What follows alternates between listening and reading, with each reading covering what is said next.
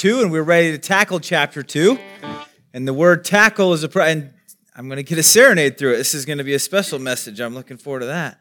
And as we go through it, we're tackling this passage not because it's controversial per se. I actually didn't realize how difficult it was. Not because it's controversial, because it's a little bit hard to understand. There's been various ways to look at it. As I was reading through the materials, and kind of studying it, was like, oh, there's lots of stuff in the beginning of the chapter. Lots of people make lots of comments and lots of things they say they think it is or means or how it applies and blah, blah, blah.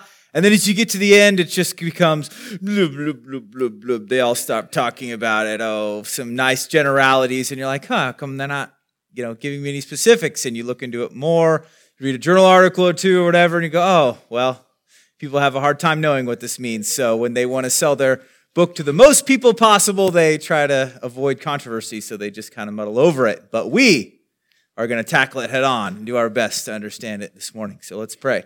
Dear Lord, we just thank you for this morning, and we just pray as we look at this passage, we not only tackle it sort of in an academic, mental way as understanding it, but Lord, I just pray that we would tackle it in the sense that we would make it a part of our lives, that we would incorporate it into how we live and how we serve you. We just pray these things in Jesus' name. Amen. So, what have we been talking about in Corinth so far as we've gone through chapter 1? The Corinthians were fragmented in their loyalties, and what was one of the things we know for sure was causing their loyalties to split? They were depending on human beliefs, different philosophies, maybe the sophists and whatnot, and this was part of at least what was splitting them and causing them to not be able to get along. So now, if we go into chapter 2, it says in verse 1, "And I, when I came to you, brothers, did not come proclaiming to you the testimony of God with lofty speech or wisdom." So he says, when I came to you with testimony. So this is not a guess. This is not a deduction. This is not a philosopher waxing eloquent, trying to make mental connections to try to prove something. This is something more solid than that. And the sophists, they would go and they would heap praise on the people they were talking to. They'd say, oh, this is the greatest city. It's like going to a concert. You ever been you got to been to a concert. What do they start out of?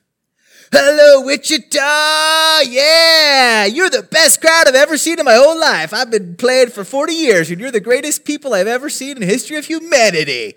Cheer for me, follow my Instagram, feel free to buy my CD, right? That's how it goes. And that's kind of how the sophists would start as well. And so they would heap praise on the city. They would try to win the attention of the people, and they would try to draw attention to themselves. There's actually a quote from a guy who did this, and he said this. He says, when I first visited your city, the first time, and gave your people, the magistrates, a sample of my eloquence, I seemed to be on friendly, yes, intimate terms with you. So he was one that had come and convinced them that he was a wonderful, elegant man, and they should listen to them. But Paul, when he came, he did not come with this lofty speech or wisdom. He did not come to impress with how well he could speak, how well he could follow the rules of speech. You go through speech class. So this is, I went to college, believe it or not, and I went to speech class, and I had this nice speech class. And this is how I learned you're supposed to do a speech. You have an intro. You have points. You have 3 to 5 points. Before you get to those points, you usually want to state your thesis. So you give this nice intro, you state your thesis, you give you 3 to 5 points, and then you give your conclusion.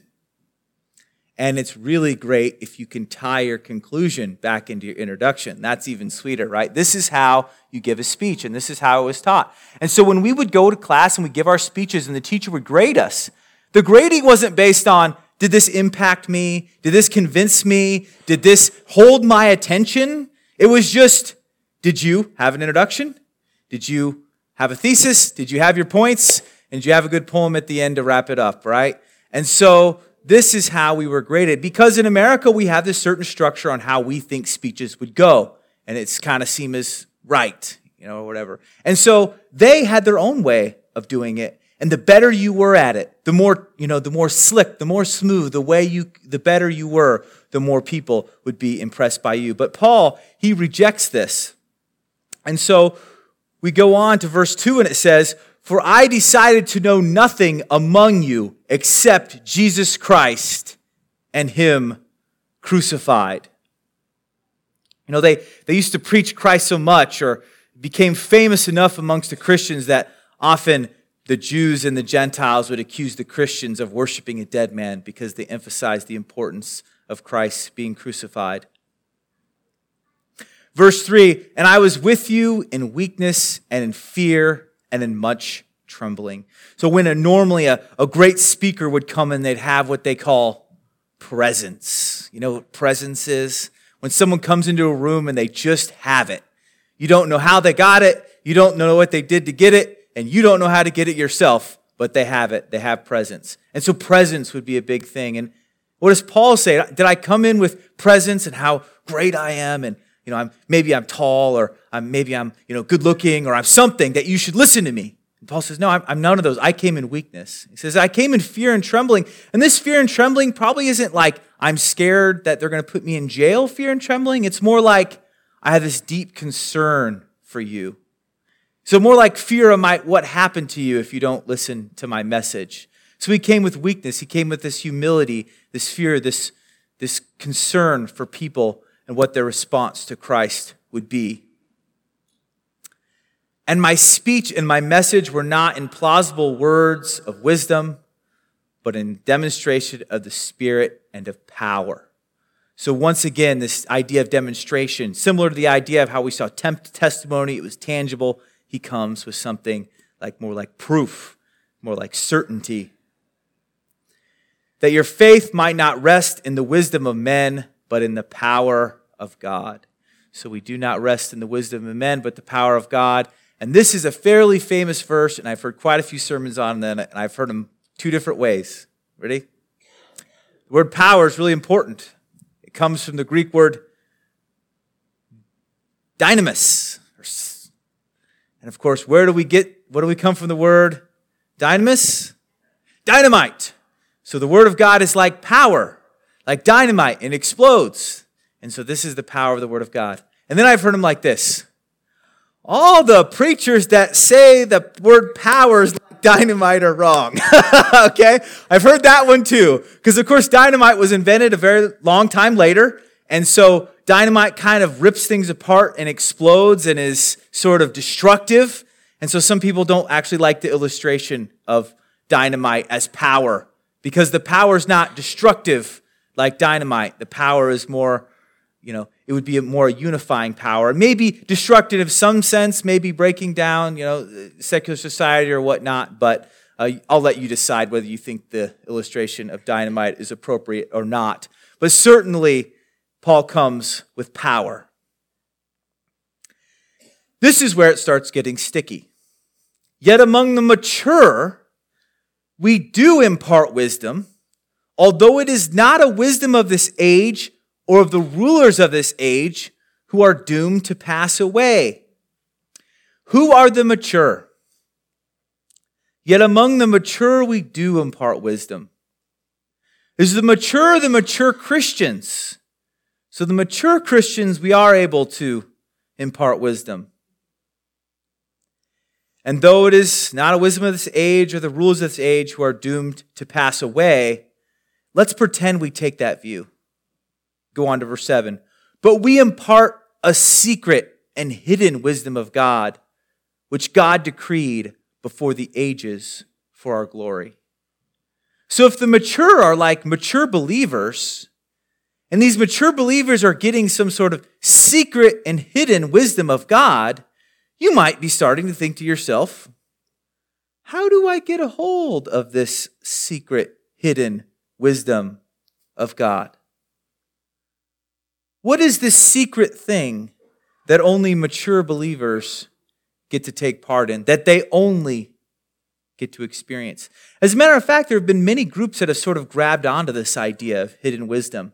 I'm going to simplify big time, so forgive me on this, but you've heard of Christian mysticism. There's lots of different kinds, there's just tons of different variety within it. But there's Christian mysticism, and so they'll do things, maybe they'll go out and live in the desert and become on their own and maybe live a really hard life, a really simple life, and they try to have these experiences where God comes to them and imparts to them this hidden wisdom. These things that have been hidden that only the mature are revealed. So if you're dedicated enough, if you're willing to do whatever it is they say you might do, you might be able to get this hidden wisdom. So is this what it means? Does it mean there's something that's sort of hard to get to that you can only get if you're mature? Well, I don't think so. And I think it goes like this. I think it means this. Yet the mature, we do impart wisdom. The mature is not Christian mature believers. The mature is, I think, referring to, using this word mature is referring to the mature as in the people that went around doing philosophies. One term they would use for themselves is mature. So I think it's yet among the people who go around, the sophists or whoever, the philosophers, we do impart wisdom. So we tell them things, but it's not the wisdom of this age or the rulers of the age who are doomed to pass away. But we impart a secret and hidden wisdom of God, which God decreed before the ages for our glory. He's saying, we tell these people about the hidden wisdom of God, but the hidden wisdom of God isn't some secret, crazy thing you have to find out. It is the gospel. We tell them the gospel, this thing about Jesus Christ coming, which has been known for the foundation of the world, and we tell. We think of the examples of Paul, and he goes and he talks to secular philosophers and, uses logic to try to argue with them the existence of God and whatnot, right? He went to these kind of people and he witnessed to them. So I think he's saying, we impart the secret and hidden wisdom of God, this thing that's before the age of glory, which is the gospel. It is not some mystical thing we all need to go hang out in the desert to find. Verse 8, none of the rulers of this age understand this. For if they had, they would not have crucified the Lord of glory. See, though the gospel was given to people, they didn't recognize Jesus Christ, right? They didn't recognize that he had come to save the world. So what did they do? We killed him. And who killed him? Well, the Jews helped and the Romans finished her off. You blame whoever you want. But the world rejected Christ. They did not understand the wisdom they had in their hands, so they crucified it. And even to this day, there's so many people, they have a hard time following Christ. In Islam, it can be really difficult. They think of a great prophet as someone who doesn't lose. So Muhammad, he had his struggles in Mecca. He got kicked out, and it didn't all work out super well for him. But that was just a momentary setback. Because when he went to Medina and he raised his army, he went back to Mecca and showed them who was boss, right? And so to have a savior who just dies at the end seemed a little bit silly. Verse 9, but it is written, and it quotes Isaiah 64, verse 4, though loosely, what no eye has seen, nor ear heard, nor the heart of man imagined, what God has prepared for those who love him. I think the things that Paul was sharing to people, this wisdom, it was the gospel. Because what happens when you accept the gospel? One day, you go to heaven and you get to take part in the things that God has prepared for you. Who are the people who get to go and take part in the things that God has prepared for us? All those that have accepted the gospel. Not some hidden secret that only certain people get in on. Though claiming hidden secrets sells more books if you're interested in which direction you want to go on your new book you're thinking to write. Verse 10, these things God has revealed to us through the Spirit, for the Spirit searches everything, even the depths of God. So now we get into this idea of the Spirit, and he starts talking about the Spirit. As a matter of fact, when I first read this, I thought it was this. These things God has revealed to us through the Spirit. I thought Spirit was little s, not capital S, because capital S, of course, means it's the Holy Spirit. I thought it would be little s, that God revealed things to us through the Spirit, like not the Holy Spirit, but our spirit. So us as humans, it revealed to us as our spirit. I thought that made sense. And then maybe it's kind of this play between the Holy Spirit and the human spirit, and they go back and forth. I could not find anyone to agree with me, so I'm probably wrong. Okay, so I don't think I'm right on that. But these things God has revealed to us through the Spirit. So the Holy Spirit's revealed this to us. So I would argue that when we become Christians, the Holy Spirit comes, the Holy Spirit convicts us. And without the conviction of the Holy Spirit, that us in our sin, we will not choose God, and therefore the Holy Spirit coming convicts us is required. And so the Holy Spirit reveals these things to us. It searches everything, even the depths of God. Going on to verse 11. For who knows a person's thought except the spirit of that person which is in him? Now we go into the human spirit. This is little s. So who knows a person's thoughts except the spirit of that person which is in him? Who knows what's going on in your mind? You, right? You know what's going on in your mind. And so it starts getting into this idea of, okay, so you have this spirit that knows, your thoughts. So you have a spirit, thoughts, body. It gets confusing, right? So we're going to foray into a little dichotomy, trichotomy action. Some people think humans are made up of 3 parts.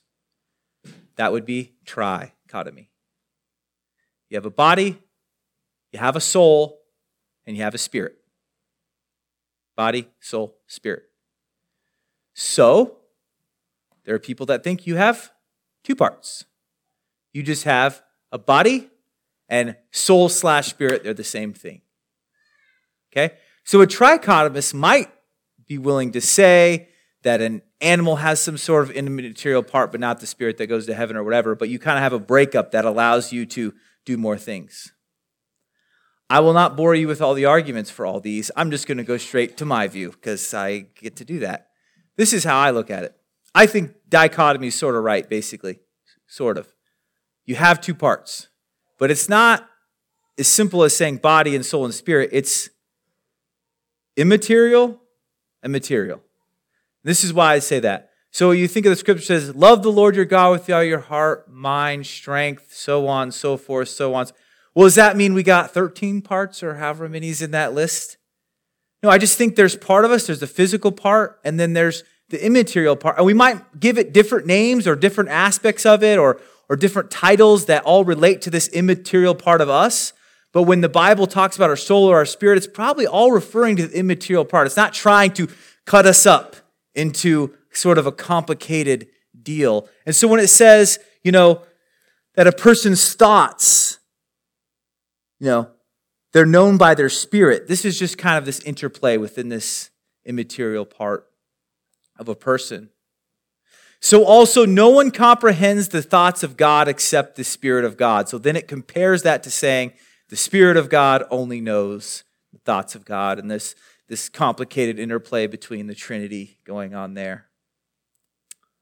Now we have received not the spirit of the world, but the Spirit who is from God. So if we received a spirit, not the one of the world, but the Spirit who is from God, that we might understand the things freely given us by God. So when we become Christians, we receive a new spirit, and this is part of all this debate, right? So you say, I become a Christian, I'm crucified with Christ, I no longer live, Jesus Christ now lives in me. That's like a song based on a verse.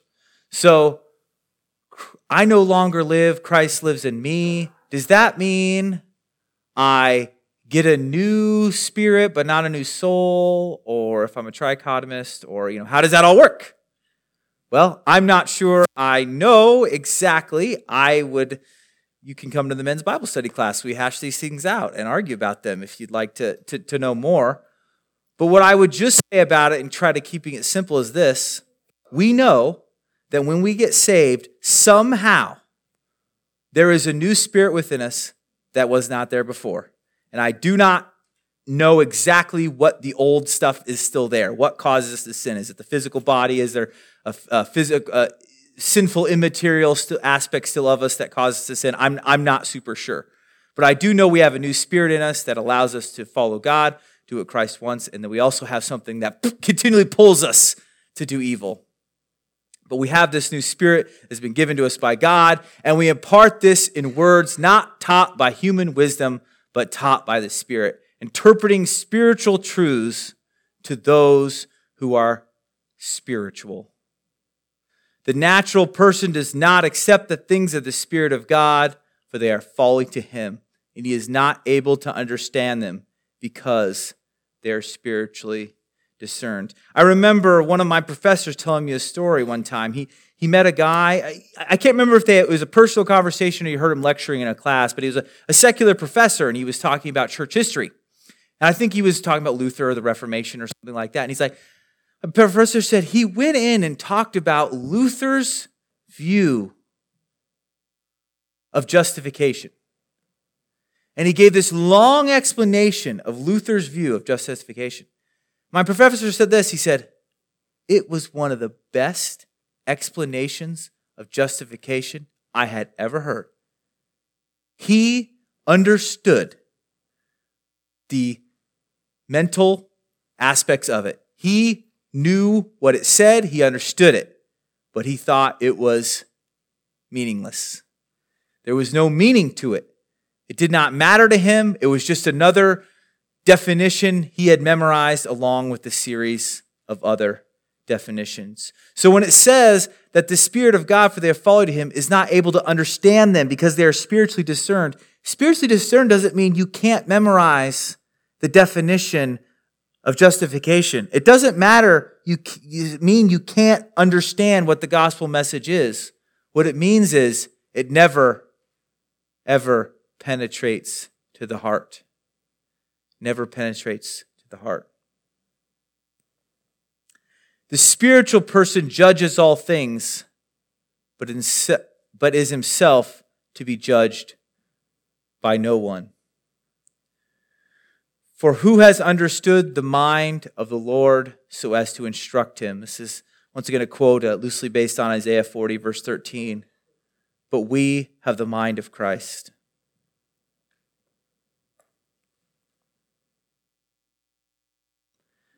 They keep splitting over these secular philosophies, and he keeps trying to bring them back, right? What are you really supposed to care about? What are you really supposed to care about?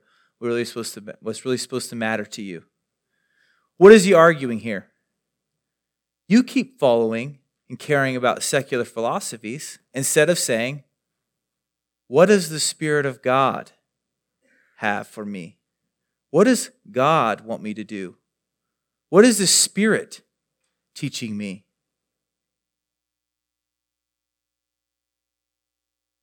Our minds flow away so easily to the core of what we need. You know, the Bible's a big book.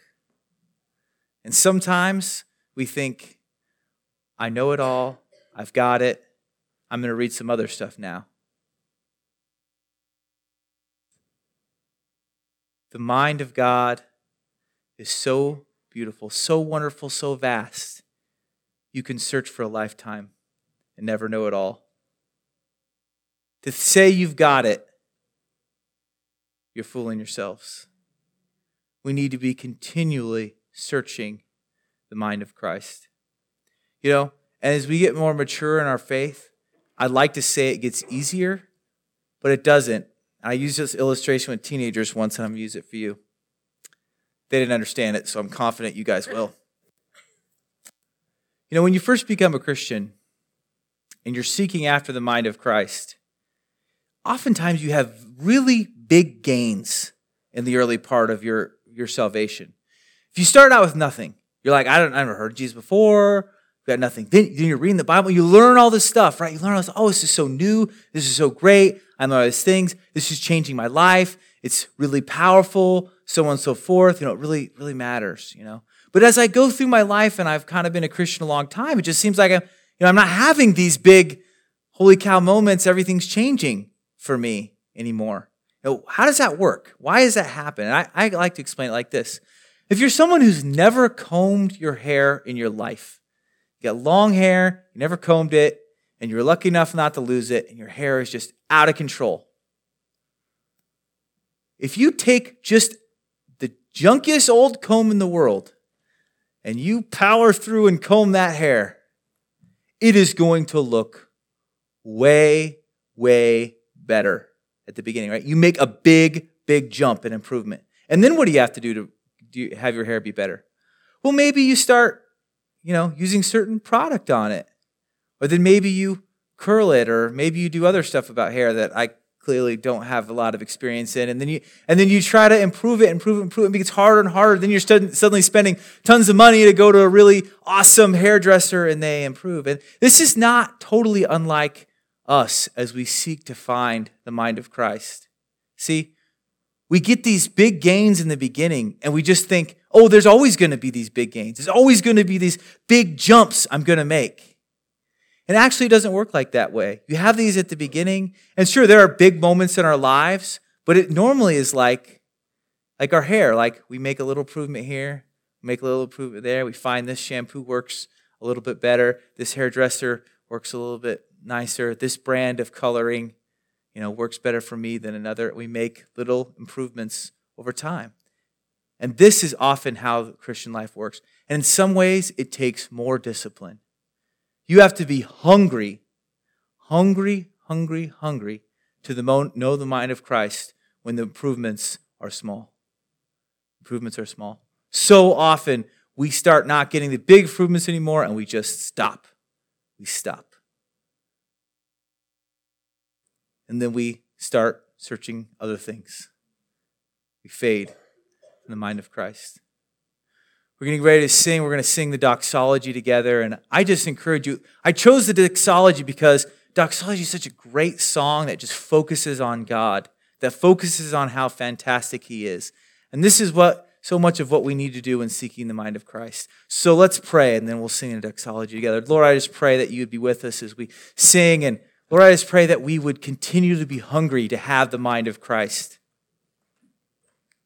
That we would be spiritually discerned, and that we were seeking the things of you, not seeking the things of the world, but seeking the things of you. Lord, we love you so much. We just pray you be with our hearts, and we pray these things in Jesus' name. Amen.